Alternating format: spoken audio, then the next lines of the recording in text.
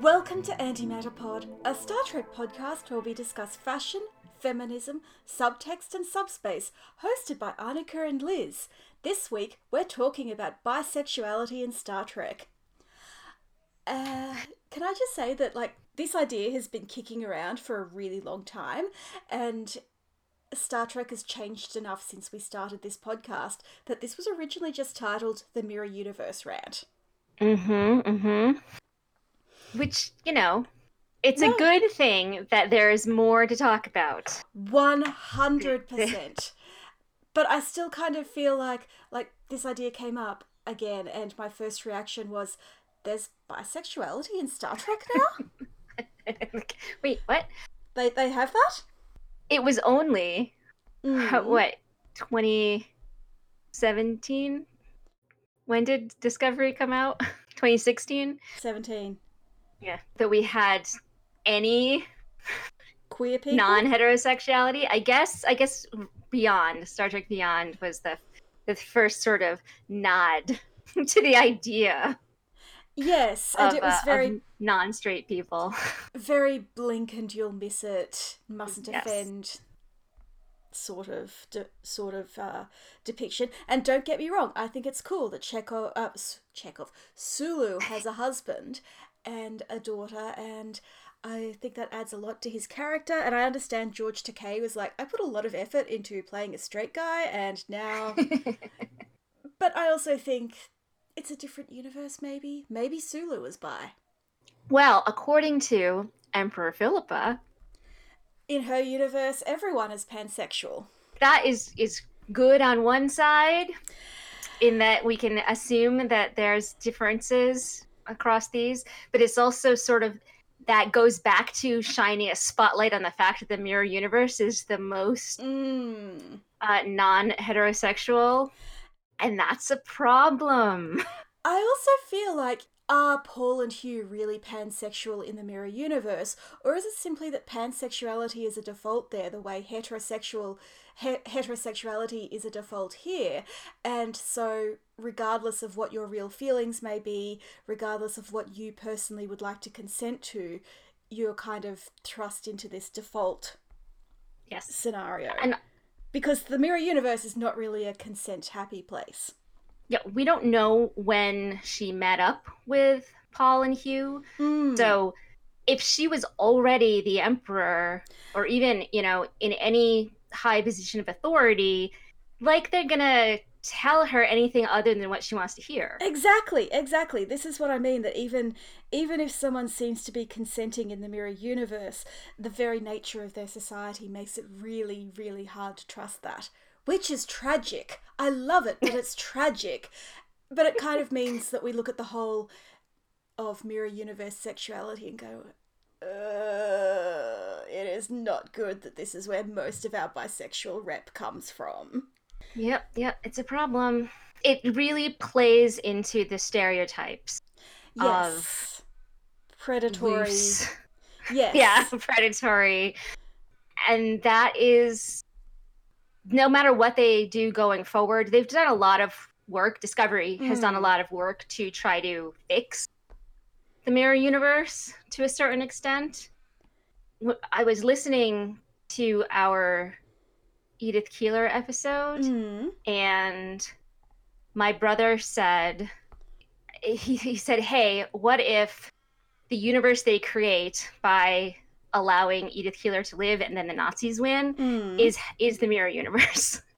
And I was like, whoa, that's amazing. So, I love it.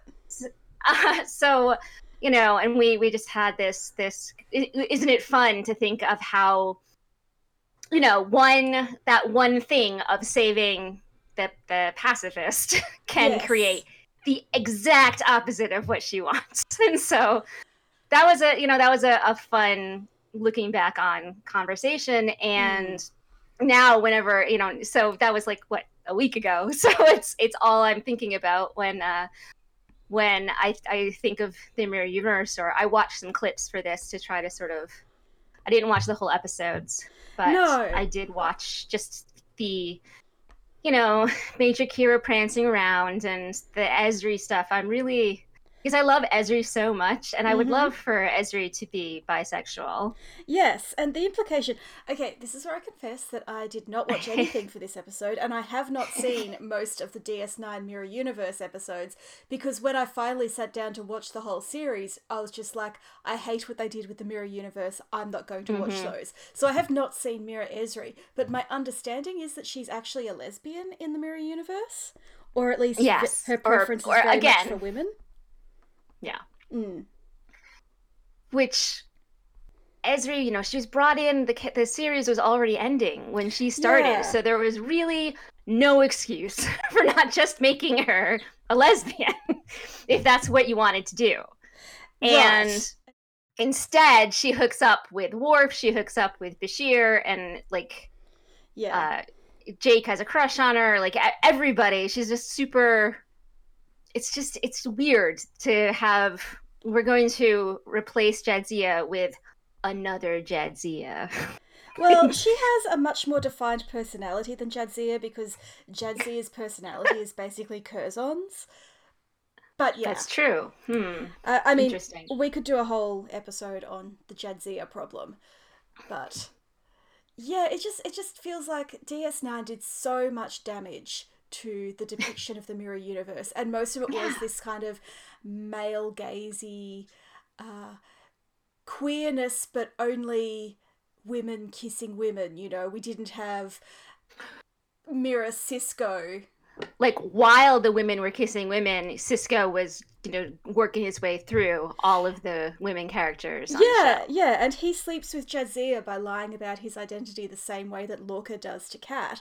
And I don't want to say that Cisco is a rapist the way Lorca is a rapist, but that is not a good storytelling choice. That is not a high point for a character that I generally quite like. I don't think when they were making those episodes they considered any of these questions at all. No, absolutely not. And the idea of rape by deception is relatively new. So I completely understand that it's a product of its time, but at the same time, it didn't so much have to be, you know? Mm, Yeah. Everything about the Mirror Universe in Deep Space Nine makes me uncomfortable. I agree. Circling back to so the fact that they put the Guardian of Forever into Philippa's story Yes, is proof that obviously my brother and I are correct about the origin of the mirror universe. obviously. Um, And when they're like, oh, our sensors say there's literally nothing out there, well, their sensors just weren't very good. I mean, it was the 2360s, they barely had Wi Fi. exactly. So Discovery has done all of this groundwork to try to walk back, I guess, what like, you know, the original series introduced the mirror universe Mm, as this violent place that had a, you know, sort of people were more sexual, they were more openly sexual, and Captain's Woman is a legitimate right, position of power. captains like there's a whole there's plenty of things wrong with that, but it wasn't the way that Deep Space Nine did it. Deep Space Nine sort of took that creepy beginning and made it kind of campy, kind of like, you know, discotheque Yeah, evil, yeah. and then Enterprise is just painful because Mirror Hoshi gets more of a character arc Mm, than Hoshi does in the entire series, and yet and yet. it's all bad.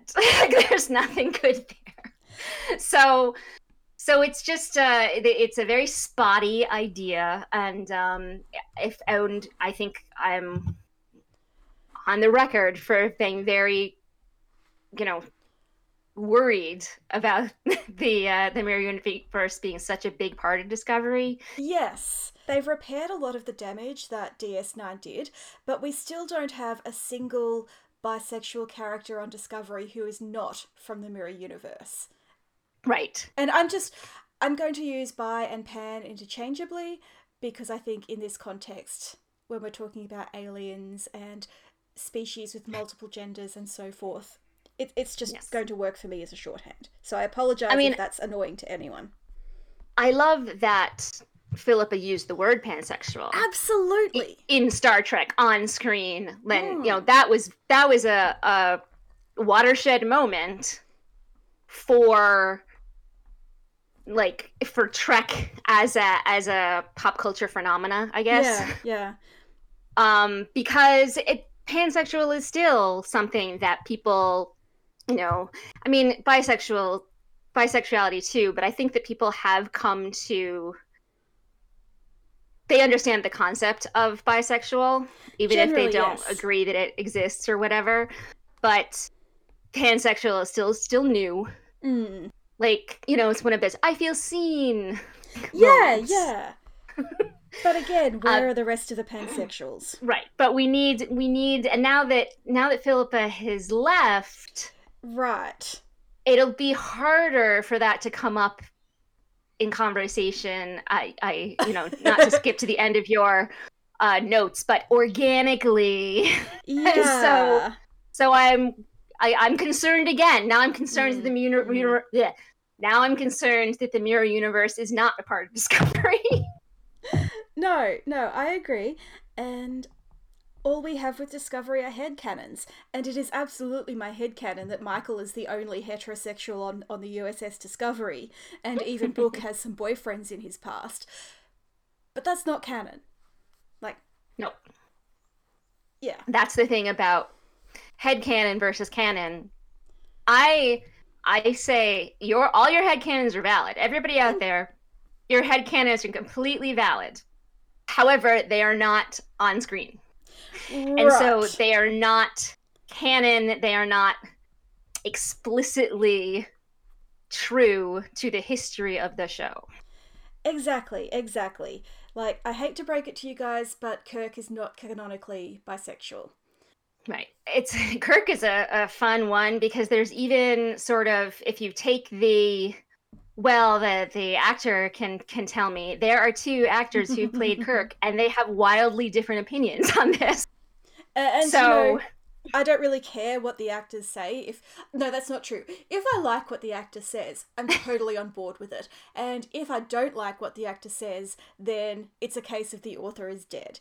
So, it is one of those things though where when you don't have it explicit, it's not like Kirk goes around telling people, "Hey, I'm straight." Either, he doesn't have a blinking sign that says he's heterosexual. So it's our perception, right? And then something like Chris Pine saying in an interview that he considers Kirk to be pansexual. I think he actually used the word pansexual and played it that way. That's great, but that brings us back to George Takei saying, "Hey, I was playing Sulu straight, so what are you doing to me?" Yeah, and also that's a generational thing. And Takei was closeted when TOS was being made, and he comes from a generation where representation of sexuality is not really a priority. And I respect that. Obviously, I disagree, but I understand where he's coming from. And that he started out in a space where it was absolutely unsafe for him to be an openly gay man in Hollywood. And even now, just a couple of years ago, there was a sort of half-baked Me Too claim against Takei, and it turned out to be more of a genuine misunderstanding in a context where the culture did not allow for open talk about consent. And therefore people ended up on different pages. And that's the sort of damage that a homophobic society can do. So I deeply empathise with Takei's position. I just disagree with it. So that's why it has to be on screen. It has to be in the text. It can't be subtext anymore. Right. That's great. Subtext is great. And, I look forward to the day when heterosexual isn't the default. Yes. Where heteronormative relationships entirely is not the default. Yeah, exactly. But until we're there, we can't have that. You can't say, well, obviously this character is bisexual.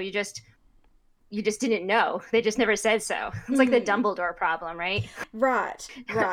Obviously, Dumbledore is gay, even though I wrote, 1,000,000 words and never used that one. I really think it's a mistake to look to JKR for any sort of representation of any sort of queerness. She's just Dumbledore is the most famous. My friend, Sam, friend of the podcast. Hi, Sam. She calls it Sutherlanding instead of Dumbledoring, because Serena Sutherland precedes Dumbledore by a few years. So that's the character in Law and Order, where they have a revolving cast. Yes, and specifically Jack McCoy has had a string of young, pretty ADAs under his supervision. But one of them, Serena Sutherland, who is not popular, she's probably the least popular of all of Jack's ADAs, and all of Law and Order ADAs for that matter. As she was leaving, her last line in the series, her very last line is, because she's fired. She's fired by Fred Dalton Thompson, who is like an evil Republican. Like in real life, he ran for president. Oh, but anyway, so he fires her, and she says, "Is this because I'm a lesbian?" And it's like, wow, at the very least possible. There is no subtext. There is nothing proceeding in the entire time she was there. There is not one hint of the possibility that she was a lesbian. And she is thrust into it. And then, again, she's the least favorite. Like, she was basically kicked off the show for not being popular enough compared to all of the women before her. Right. And she's lesbian. And like, it's just rough. It's rough. Yeah. So Sam calls this Sutherlanding when you as they're like after the fact you say, yes. Oh yeah, that was definitely that was my like they sort of do this in the last Star Wars movie. They have the lesbians kiss, and like the older lesbian there, she had a speaking role in The Last Jedi. Like she was there. She was one of Leia's little camaraderie. And there was no hint that she was a lesbian or that she had a girlfriend or any of that. Like it didn't exist until the last 5 minutes of the film. Right. So, in another scene which can very easily be excised for some markets, or if there's a backlash or whatever. It's very half-hearted. These are not, like, this is not good. This is not good representation. And we do want casual background characters who are queer, but not just one or one couple, and that cannot be the only queer representation in an entire franchise. I will say that Wolf Entertainment, the company behind Law and Order and all the Law and Order franchises, executive producer Dick Wolf. Yeah. So executive producer Dick Wolf's empire now, which is huge and spans more than one, it's like on NBC and CBS. Yes. Has a lot of queer characters in all of their current shows. Well done, him. All of their current shows, there is at least one non-homosexual character. And non-heterosexual? Yes. But like some of them have couples. It's like, oh my gosh, this is like an actual relationship. Like, oh look, here's a family that is just. Again, there's no hint until you get that episode where, like, in the first season they introduce each character in a different episode kind of thing, and then it's like, hey, this person turns out is a lesbian and has a family, has a wife. It's this, and then it does color what came before. But the important thing is that then there's a whole, there's 12 more episodes or another season of stuff and stories about these characters, and it's not an afterthought, and it's not sensationalized, which is sort of how I see Jadzia. Yes. It's interesting that cop shows seem to do this particularly well, know, and the it's so whole weird. genre is so regressive in a lot of ways. And yet, this, like, one of the most iconic lesbian couples or lesbian characters of the early 2000s was Kima in The Wire, and she's played by the same actor, by the actress who plays Michael's mother now, which is maybe why I thought of her. And the actress who played her partner was one of the admirals that Kat talks to in The War Without, The War Within. Mm-hmm. It's interesting that police dramas are so much better at this than science fiction, where hypothetically there are no limits. Should we talk about Jadzia? Yeah, because I get in trouble for this one all the time. I'm constantly being yelled at by people. Ooh, do you have an unpopular opinion to share? I mean, yeah, sure. My unpopular opinion is that Jadzia and Lenara are not non-heterosexual representation. It's complicated, isn't it? This episode taken by itself is actually very beautiful. It's a nice science fiction love story. And to be honest, I put off watching it for many years because I assumed that it would be really as trashy and exploitative as the promotion around it suggested. And it was a really beautiful love story that happened to take place in an alternate universe where there are queer relationships in Star Trek and no one bats an eyelid. Yeah. Like, it's very much a bottle episode. But it does have a whole arc of a relationship, you know. There's depth to their relationship. It's very well done for what it is. It's beautifully written and beautifully performed, but it's still very much about the fact that we love each other because we used to be husband and wife, not because we are queer women. Right. It's also, there's a whole, like, it's not allowed, the whole which trill culture is a mess and is not very well. There are a lot of continuity issues. I know, but I love that they have this taboo because it makes sense for their society, and it also works as a metaphor for homophobia, whereas like the stuff about Bajoran religion in schools really didn't hold up for me because it did not make sense for Bajoran culture. That makes sense. So my issue is that it's like it's representation of non-heterosexuality in media. Yes. But it is not representation of non-heterosexuality in Star Trek.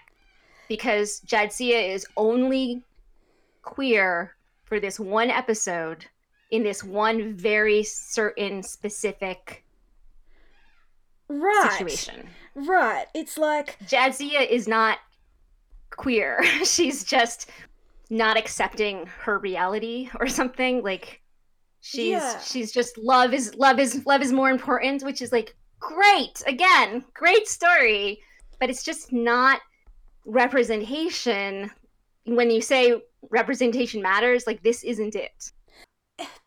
Yeah, I agree. Part of the issue is that we never see Jadzia form another close connection with a woman ever again. Like, and she marries Worf, who is like toxic masculinity on parade. Especially in Deep Space Nine. Like, he is a much worse character in Deep Space Nine than he was in TNG. And I say that as someone who really likes Worf.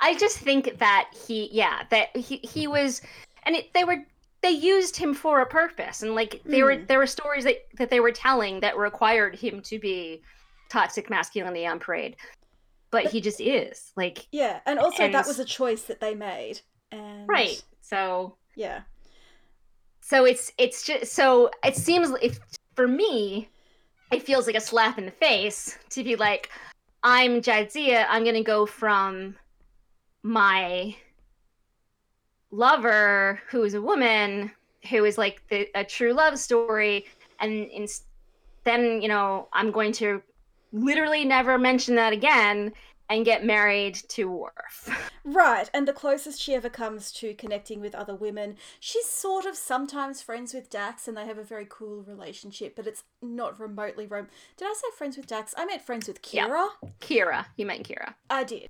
I can totally read a relationship between Kira and Jadzia. Sure, like I can read into that. I can see that, but it's not there. Again, that's headcanon, not canon. And likewise, she's friendly with Lita, but you never get the impression that they're super close. And other than that, it's just Curzon's ex-girlfriends. Because Jadzia's personality is 100% Curzon. You have strong opinions about this. Yeah. We really should do an episode on it, but it's going to require me to watch a lot of Jadzia episodes, and it just makes me sad. Oh, I'm sorry. I just think, she could have been a really interesting character, and they didn't know how to write her except as sort of a more scientific Troi, and then the key was to make her Curzon. And yeah, I like Ezri better because Ezri doesn't make me sad except in the sense of sleeping with Bashir. And, haven't we all had relationships we wound up regretting? Yeah, and they happen in the 7th season of Star Trek, so... Exactly. That was just the oopsie relationship of Deep Space Nine. I also feel sorry. No, I was just going to complain about how Julian is introduced drooling over Jadzia, and the fact that he's gifted Ezri is really disturbing to me. Yeah, and it could have been interesting to explore that Ezri is interested in him romantically, whereas Jadzia was not, and her own feelings about that, and her own experience of that. But no, we don't get that. They're not that interested in Ezri as a person. Right. Yeah. I was going to say, Jadzia as a Trill character, she gets a lot of... She sort of carries the burden for a lot of representation that she doesn't really meet. Like, oh, Jadzia is trans. Oh, Jadzia is queer.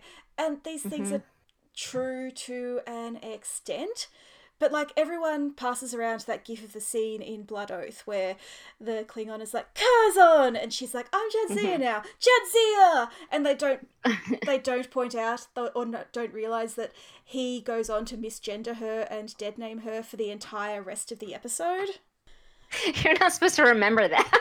Sorry. But yeah, so there are these things that's what I mean. Where like that sentence is a great representation of trans in media. It is not representation of trans in Star Trek because it is not integral to the character. Yes. Whereas they never come out and say that Gray is trans, but he is played by a trans actor, and that is very, very important. But your other note here for the Trill problem is Beverly and Odan, which... Well... Yeah.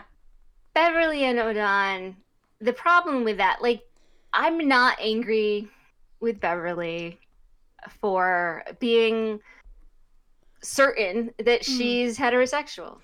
Look, straight people do exist. It's terrible. Yeah, straight people exist. It's fine. It's but we good. Can't stop them.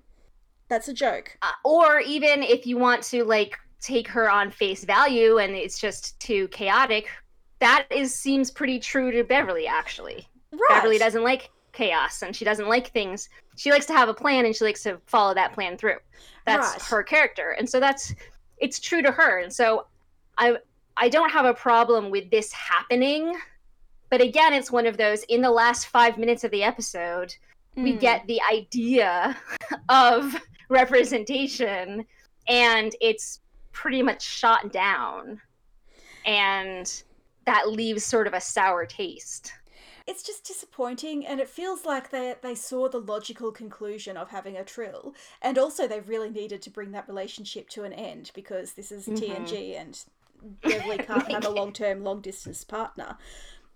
And so they threw a woman in there. And then of course, you know, we cannot have queer people on Next Generation. What would Rick Berman say? Yeah. So. In my, you know, I have my little bullet points on our outline here, and the mirror universe problem, the Trill problem, the canon problem.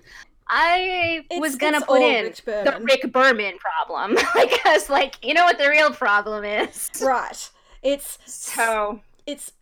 social biphobia and Rick Berman. So there. The only real problem with the end of the host is that it feels like it opens the door for a lesbian relationship in Star Trek, and Beverly slams it shut. Right. And like you say, it's fine if she's straight or if she's just too much of a control freak to open herself to this sort of situation. Those make sense.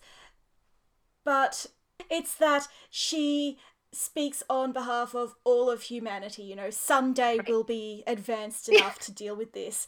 And, like, I look at my friends and that's one of those that's one of those lines where it was like, okay, they're trying to throw the queer community a bone to be like, someday you'll be accepted. But that's horrible. Like, that, just don't. It's better to leave that unsaid than to shine a light on the fact that you're not going to put a queer relationship in your show. Yeah. that you know, someday we'll be accepting, but we're not right now. So don't expect it. You know, Jadzia or Dax or, you know, any of the more sexually open women of Star Trek would have been totally up for that had it not been for the minor Rick Berman problem. Like, we know this. So don't act as if you're speaking on behalf of all humanity, Bev. Right. Because it's just not. No. Just not. And then the reason where I fully and firmly believe that Beverly has this control freak problem, but she also, like, works with Will for, you know, what 5 more years or something. Yes. So it's sort of like, yeah, okay, you have this issue, but it's also, how can that not be awkward? And I just have to believe that Will gave consent for this before he went under, because otherwise it's really awful. And we know, as the guys from The Greatest Gen often pointed out, Will Riker is consent guy. Yeah.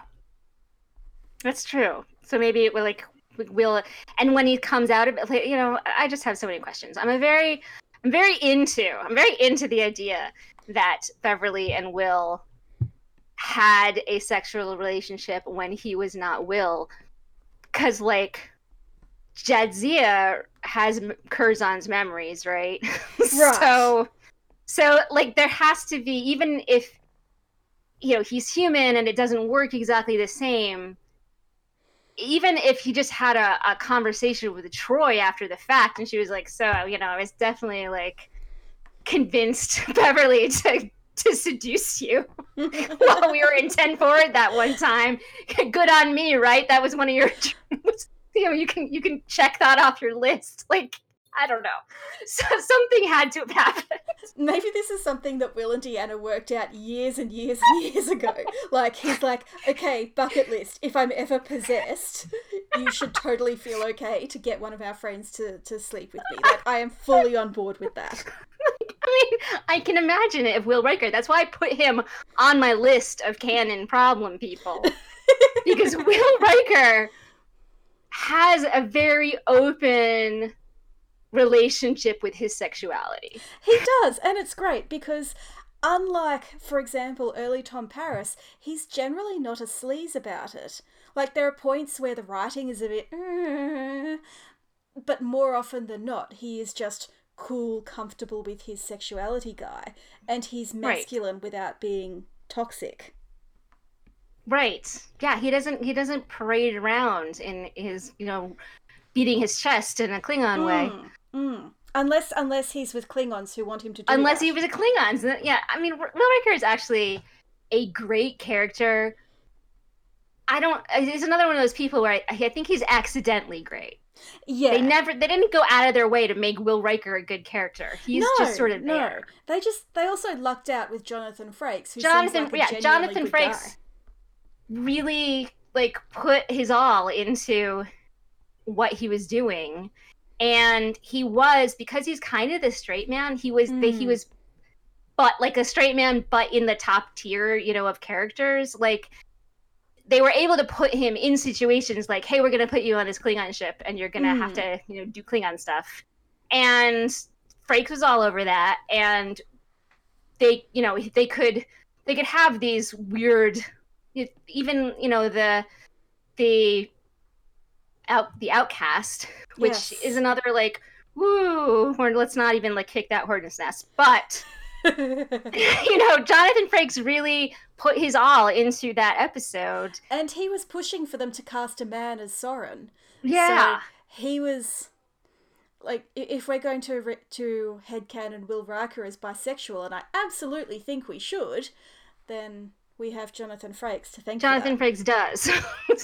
So there's all these situations where Riker, he's consent guy, and he is very comfortable in himself. He doesn't mind casual relationships, and he also doesn't mind deep relationships. Like, he goes both ways that way as well. And so it's just really, he is such a good, like, if you're going to talk about headcanon as reality, he is my like perfect pansexual in Star Trek, because he is, you know, red-blooded American man who seems comfortable in whatever happens. Yeah.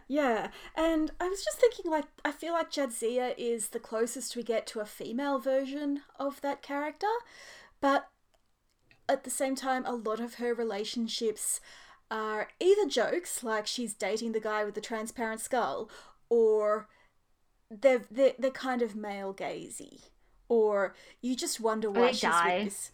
Or they die, or they're just kind of boring, or you just wonder why she's with this guy, like Worf. Again, I love Worf, but Deep Space Nine really destroyed a lot of what was good about his character. So, let's talk about Beckett Mariner. I love her, and I totally wanted her from the very first episode to be bi, and you know, she brings up the sexy Olympic team holodeck program, and I looked for women and there weren't any. And so it's interesting to me that Mike McMahon was called out for this, and he did intend for Beckett to be bisexual, and I've dropped this whole big quote in here. And he said to Variety when they queried it, "For me and the writers, as we were making this, we didn't intentionally mean for anybody to be strictly heteronormative or straight or cis. Here is the money quote. Every Starfleet officer is probably at the baseline bisexual in a way." I love it. I'm just like, thank you. Thank you, Mike. I love you.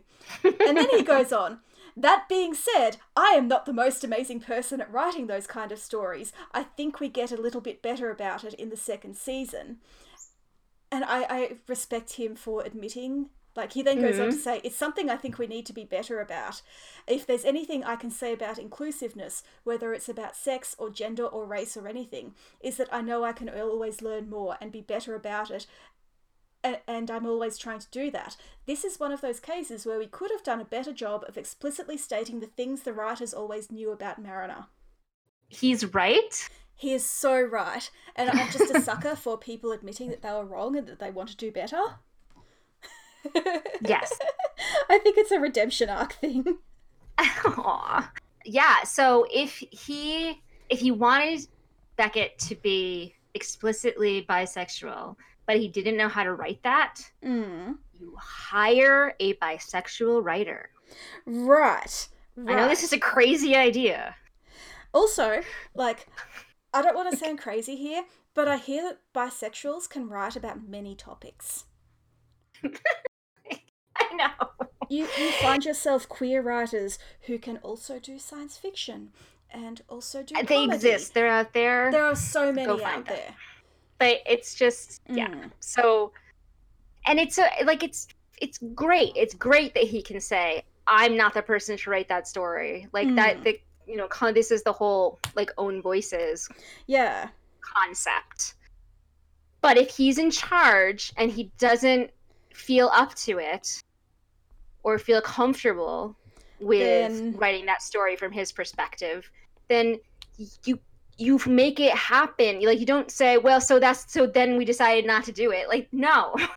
I don't think I even decided. I just think they forgot to make it explicit. And writing is hard and things can get forgotten. But again, this is why you have a diverse enough writer's room, that there are people in there who can say, oh, hey, we haven't made this clear. I know from my own experience how to do it in a natural way. And that's the thing, is that, so I absolutely read Beckett and, for the record, Raffi as queer before it was in any way suggested by a writer or an interview or an episode. It was the way that they interacted with women. Right. It didn't feel like wink wink at the camera stuff, like the mirror universe in Deep Space Nine. No, it felt like integral and natural parts of their characters. Yeah. It felt like this person is acting in a certain way that is recognizable, that I'm getting all the signals of this is not a platonic or friendship or familial relationship. There's something else here. Is being teased out. And that was obvious to me in both Raffi and Beckett Mariner. And I remember we talked about Raffi very early on. No, not early on, but at that point where she calls her old friend, and we were like, girlfriends. Yeah. And it's in the same way where they have these old friends who are women, and it's like, yeah, that wasn't just my roommate. Yeah. that was, I had a relationship with that person. Like, it was more. Because we're women and we have friends and we know what that looks like. Whereas I think with a lot of media written by men, they kind of maybe don't know what female friendship looks like. And so, like, they end up writing what is more romantic than platonic out of ignorance. What an interesting idea. I mean, this is another reason why you should have more women in your writing room. Right. Why you should have, if you're going to have Black women leads, make sure you have Black women in the writer's room, because it's not even a question of like own voices or not own voices. Like, it's just a matter of experience. It's not your experience. You don't know. You have not lived that. Yeah. I know without a doubt there are men out there who write amazing female friendship, but they don't seem to be in the majority. And because media is so dominated by men who don't know what female friendship looks like, then it becomes a self-perpetuating problem. And so, yeah, I got queer vibes. I got romantic vibes between Mariner and Raffi and their old friends, and also I would totally ship the two of them together. But oh wow, I sorry, I just need to. Yeah, but yeah, so it's one of those. Was it the writers? Was it the actors? Was it the direction? Like, yeah, I mean, in terms of Raffi and Seven. Both of the actresses have come out and said, look, we were playing this from the beginning. And they're the ones who put it in the finale. Right. They're like, hey, we're going to do this.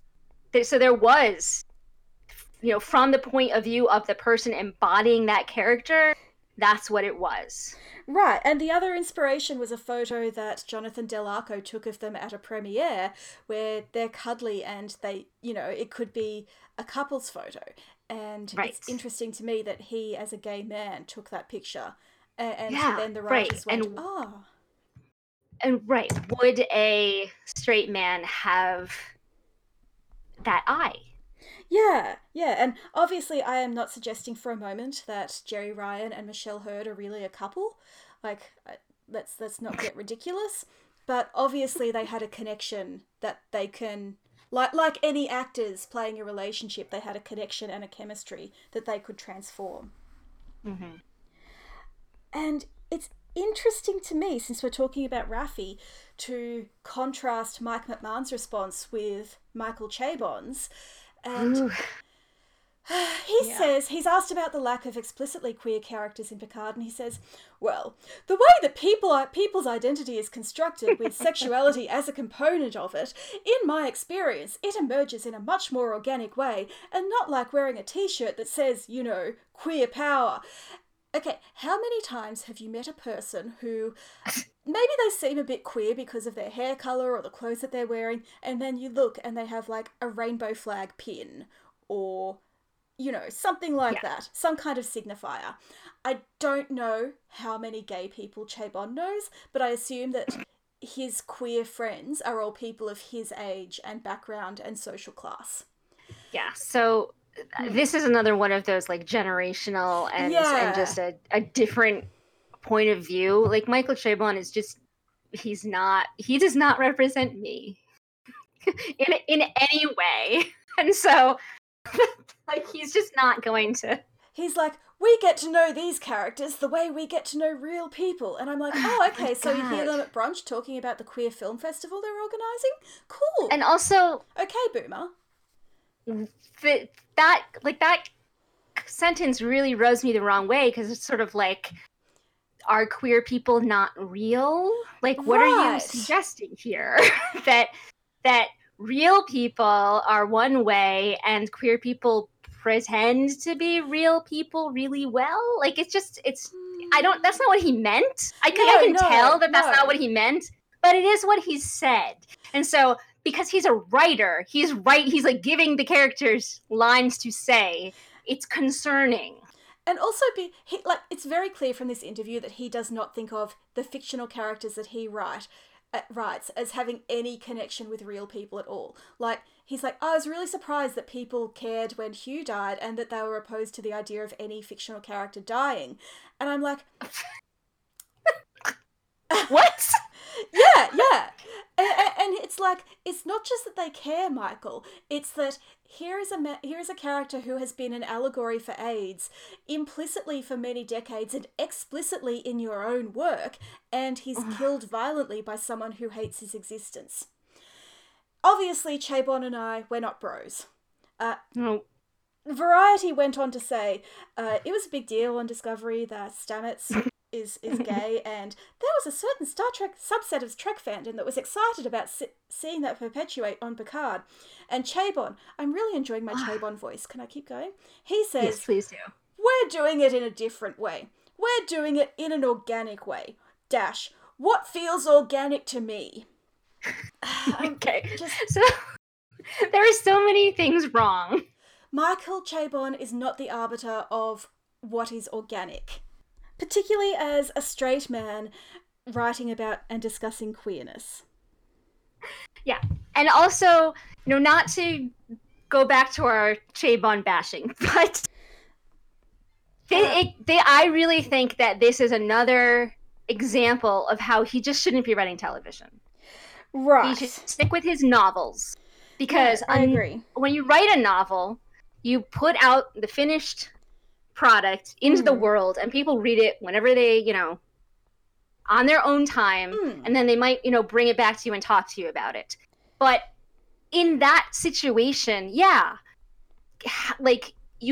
it's a very different situation of I'm reading someone and this character that I'm really connected to dies.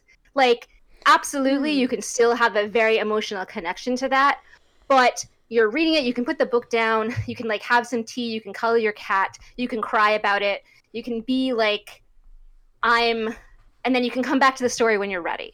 Yeah. And you can do that with TV with a pause button, but it's a very different experience. It's a very different experience.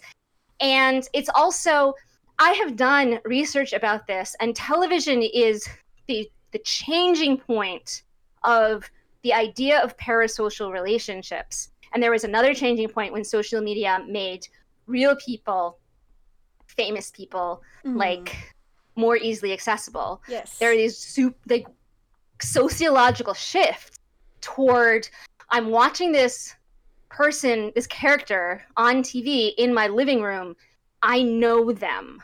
Like it's just the way, because you have that same like even though it's recorded in a completely different thing, you still have like this idea of eye contact, this idea of a shared body language, of subtext that's not being said or read on the page.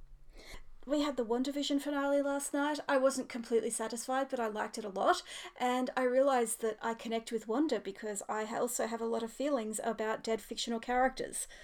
So, you know, that feeling of these people on television are real. WandaVision is such a product of its time. Like, it was the exact thing we needed in January 2021. Right.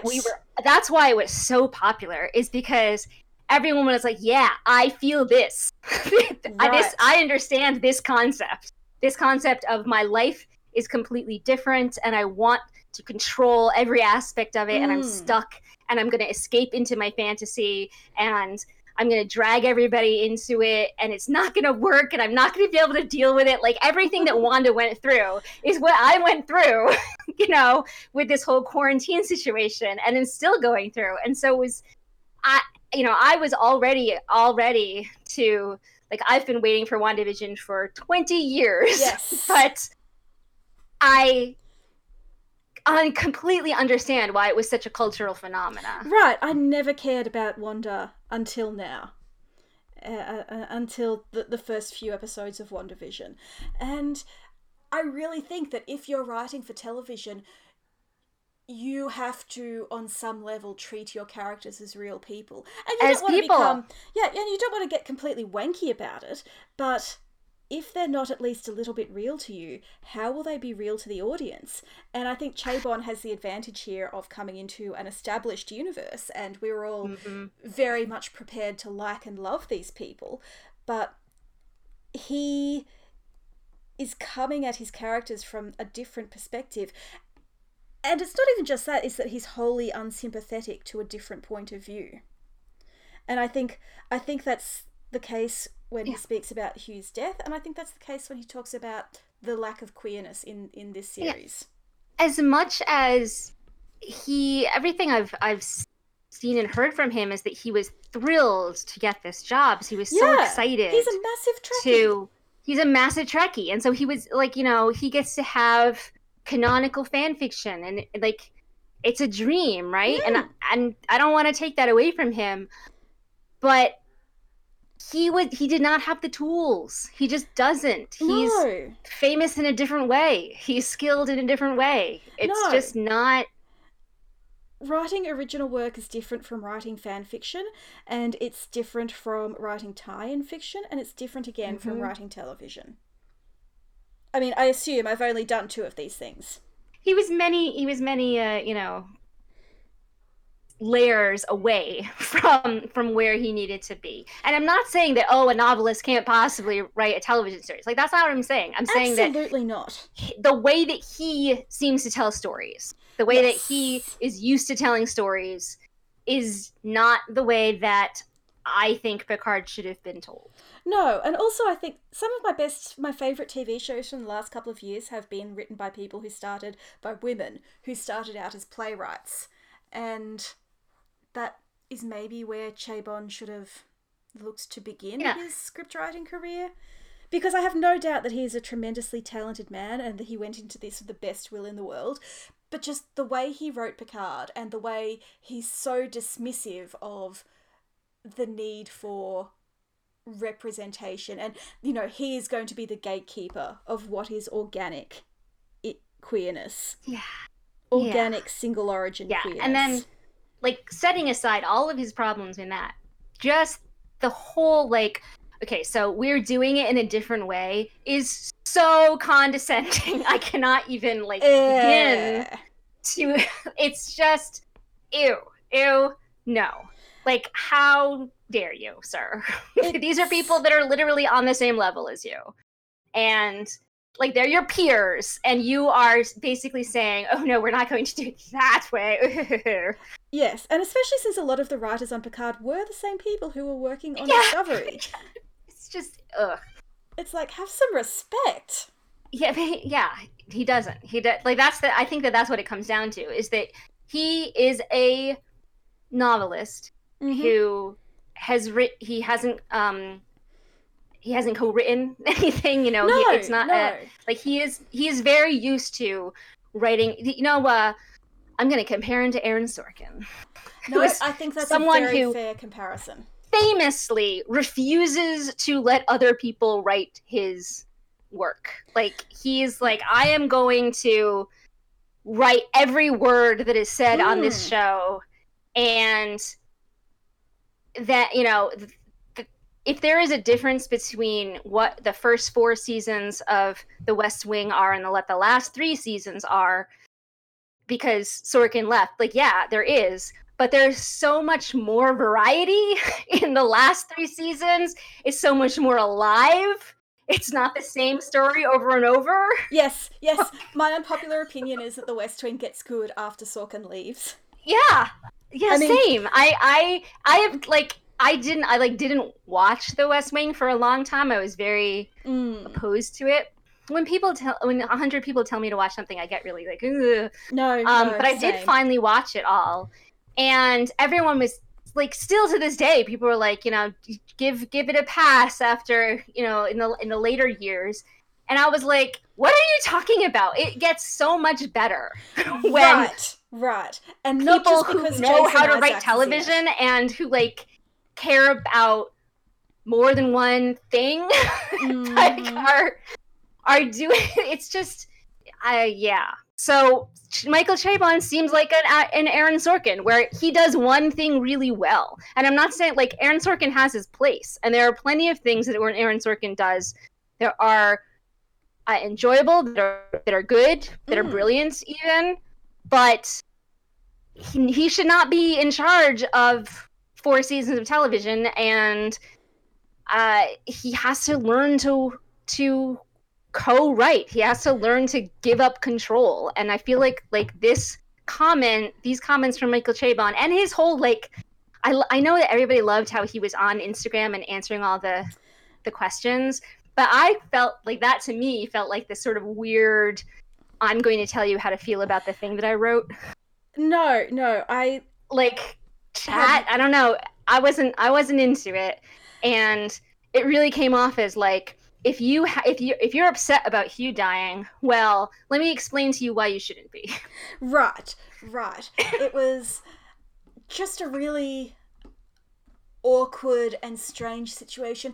And I think maybe this is an unpopular stance, but I think that if you're a writer, you need to have some level of humility in terms of being able to set your ego aside and put your mind and soul into another person for a while. Otherwise, you're just going to write the same character over and over again. Sorkin. But... and Whedon. Yes. If we're going to throw out... But also you need to be able to understand and empathise where your audience is coming from, especially in television. And absolutely, you don't want to get sucked into listening to the mob and the Release the Snyder Cut crowd and all of that. But you do need to have empathy for the people for whom your story has meaning, even if you then choose to still tell your own story in your own way. Right. I absolutely, all the people who are upset with the WandaVision finale because it didn't end the way they wanted it to, like the way their theory, right, like with a Stephen would have ended, with a Doctor Strange cameo and all of that, yeah. So I never want to put those people in power in any way. I don't want them to feel empowered. I want them to understand that, like, there are plenty of things that happen. I can tell you, the entirety of 2019 was a parade of all of my fandoms and stories just saying, yeah, we don't care about you, Annika. Whatever your point of view is, we're going to do the opposite. Right. So, and that was, like, upsetting to me, and I'm still not over it, 2 years later. Like, I'm still sad. But it's also, like, I am an adult enough, I guess, to say that it doesn't make that bad. It doesn't make that fiction bad. It doesn't make that fiction wrong, or like I can't be angry with the writers or the directors or any of the people who worked on something because they made a different choice than I wanted them to. Right, like we did not like season 2 of Discovery, and we were angry, and we still are angry and sad that they killed Kat, but we're not harassing the writers. Yeah. You shouldn't let your audience dictate what you're going to do. Right. But you do have to acknowledge that the audience exists, and that I would hope you want your audience to like what you're giving them. Like, right. There is a relationship there, even if it's not like I'm writing for you. There's still a relationship. I found it really interesting that the people behind WandaVision were saying, you know, a lot of people are going to be disappointed by the finale. And I thought it was sad that they felt they had to do that, because they probably expected some level of harassment and abuse if the finale didn't go some people's way. Yeah. But I also think that came from a position of understanding how engaged people were in the story. And likewise, the series Dickinson just finished on Apple TV. I highly recommend it. I know Apple TV is a ridiculous streaming service, but it's very cheap. So, like, sign up, watch both seasons of Dickinson and also Ted Lasso. And it comes free with most things. For All Mankind? Yes, and we're about to watch the Morning second Show season. Are also good. Yeah. Yeah. Like, Apple TV is really interesting because they don't have a very big catalogue, but what they do have is consistent quality. But yeah, I do have it for free. Yeah, you're right. Same. Because it came with my cell plan. Yeah. Totally worth it though. Like, I would pay money a couple of times a year just to catch up on what they've been putting out. Season 2 of Dickinson was not very popular with a section of fandom, because the first season was very much about Emily's romantic love for her friend Sue, friend, her girlfriend, her lover, and their relationship in season 2 is much more complicated, and there's a lot of resentment, and it really wasn't a simple love story. And again, the showrunner was very much engaged with fandom and going, this is the story that I'm telling, and this is why I'm telling it. And so while I understand people's disappointment that it's not just Emily and Sue making out all the time, there is a purpose to the story that I'm telling. And also, like, if you read Wikipedia, you know that Emily and Sue do not get married and live happily ever after. So I don't completely understand why people are complaining. That's one of those. These are real people, and so there's another level of you can't really have exactly what you want because there's a story. It already happened.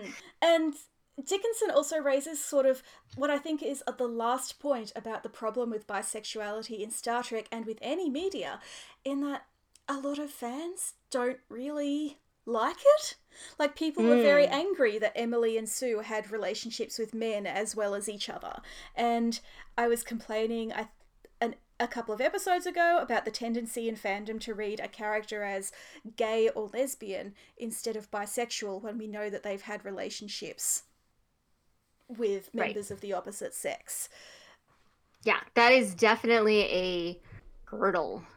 But that's also the argument. Like, that's why we need more of it. Absolutely. And better representation. Like if Buffy had used the word bisexual to describe Willow back in the early 2000s, maybe this wouldn't be a problem now. Like, there is this weird refusal of many media to use the word bisexual to describe its characters who have relationships with multiple genders, and it becomes a self-perpetuating problem, which is weird. And that's again, goes back to the whole cultural concept of bisexuality and pansexuality, and how, and even, I mean, recently, like a week or two ago, that whole pearl clutching event of there are more bisexuals and non-binary people in under 20 or something than there were 10 years ago. Oh my god, like, how terrible. More queer people. The worst possible thing has happened. And it's just, if we just accepted that these identities exist as identities and are equal to straight or gay, like, that's it. That's the answer. That's all you need to Right. understand. And also, your relationship does not have to be set in stone. And I just complained about the refusal to use the word bisexual in Buffy, but people do realize that they have lived their lives one way, and maybe they would be happier as with another identity. Or so, just because your identity changes doesn't make it wrong or fake. And that's the whole, this thing. People are upset that there are more words to describe things. That's what people are really upset at. They're actually angry that a 15-year-old knows the difference between someone who is cis, trans, and non-binary and someone who is straight, gay, and bisexual. Right.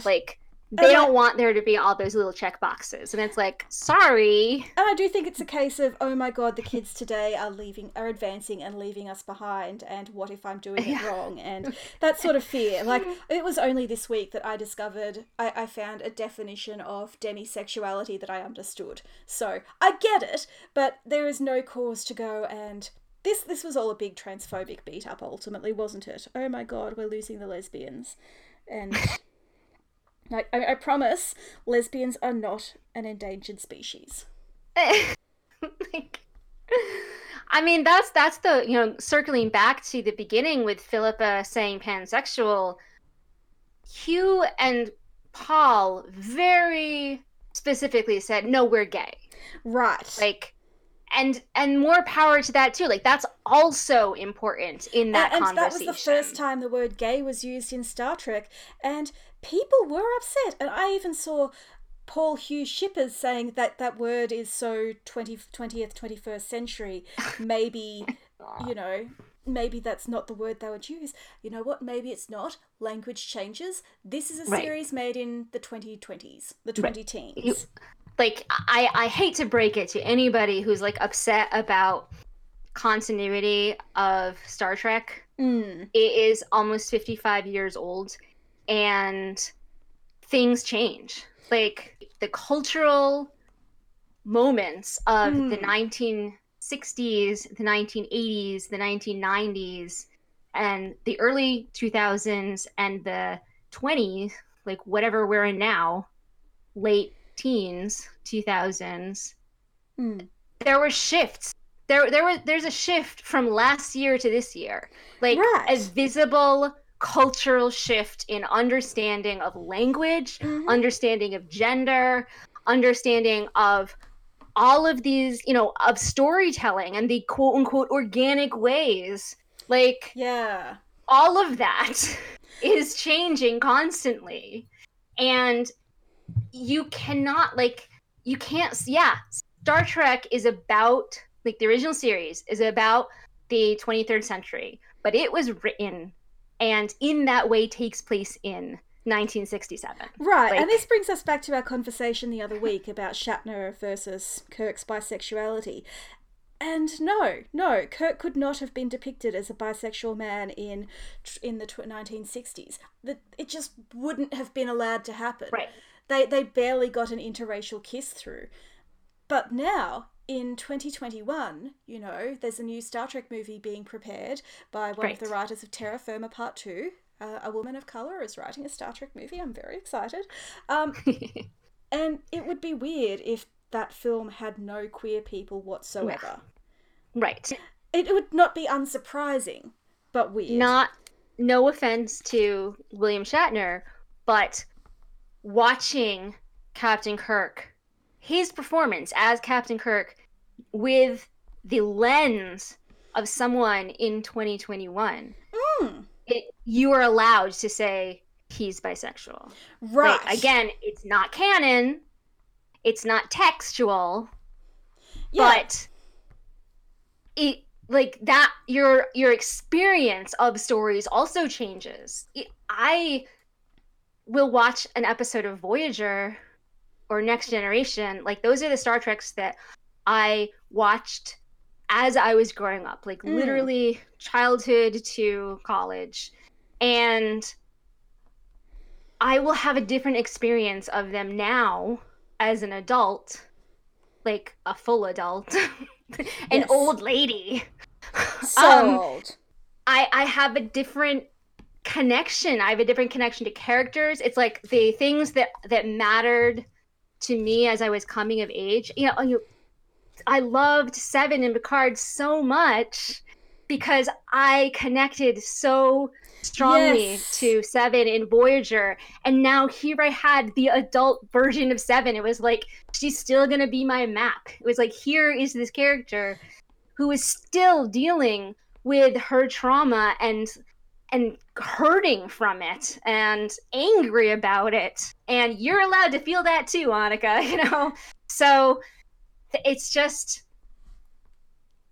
your experience changes. The text remains the same, but our experience, both as an audience, as a new audience, and as the same audience, both of those will change over time. Exactly. And there was a post on Tumblr just yesterday I saw. There was like gifs from the original series where it was like proof that James Kirk is bisexual. And you know what? Totally is. Right. Exactly. And that's why once it is, to give Chabon a little credit, tiny bit of credit. A fraction? Once it's out in the world and we are bringing our experience to watching it, and what we pay attention to will be completely different from what he paid attention to when he was writing it. Right. Just because we're different people, not because of any gender or sexuality or experience thing. Just we are not the same person, so we are going to have a different perception of what is happening, and we're going to pay attention to what matters to us. Right. We paid attention to Raffi and her connection with this woman because we cared about Raffi, and yeah, that's what's organic. Yes. Like that, that's where organic comes in, is that my experience as a person watching this show, watching this hour of a story unfold, is mine, and it's my personal thing, and I get to have my own headcanons about it, and again, all of that is valid. Headcanons are always valid. They're not canon, but they're valid. Again, tiny bit of credit, and I think what he means is that he's going to tell the story, and we are going to bring our own experience to it. I think that is putting it very generously, but yes. But the problem is that his experience, again, he doesn't represent me in any way. Nothing about Michael Chabon is true to me. Annika, I thought you were a middle-aged Jewish man who grew up in California and went to Berkeley. And there's nothing wrong with his identity or he doesn't have to be me in order for me to care about what he's writing. No, the problem is just that he won't step out of his identity. Right, exactly. Is that he's not, he has like a telescopic lens of this is the story I'm telling, and that's it. That's what matters. Yes. And you guys add whatever you want, but that's not what I'm doing. It's not what I'm telling. Right. Thank you for listening to Antimatter Pod. You can find our show notes at antimatterpod.tumblr.com, including links to our social media and credits for our theme music. You can also follow us on Twitter at @antimatterpod and on Facebook by searching Antimatterpod. If you like us, leave a review on Apple Podcasts or wherever you consume your podcasts. The more reviews, the easier it is for new listeners to find us. And join us in 2 weeks when we'll be discussing IMDb and ratings. Woo! Numbers. We've established with that a guest who can explain it to us. Yeah, because we know that Antimatter Pod can't do maths.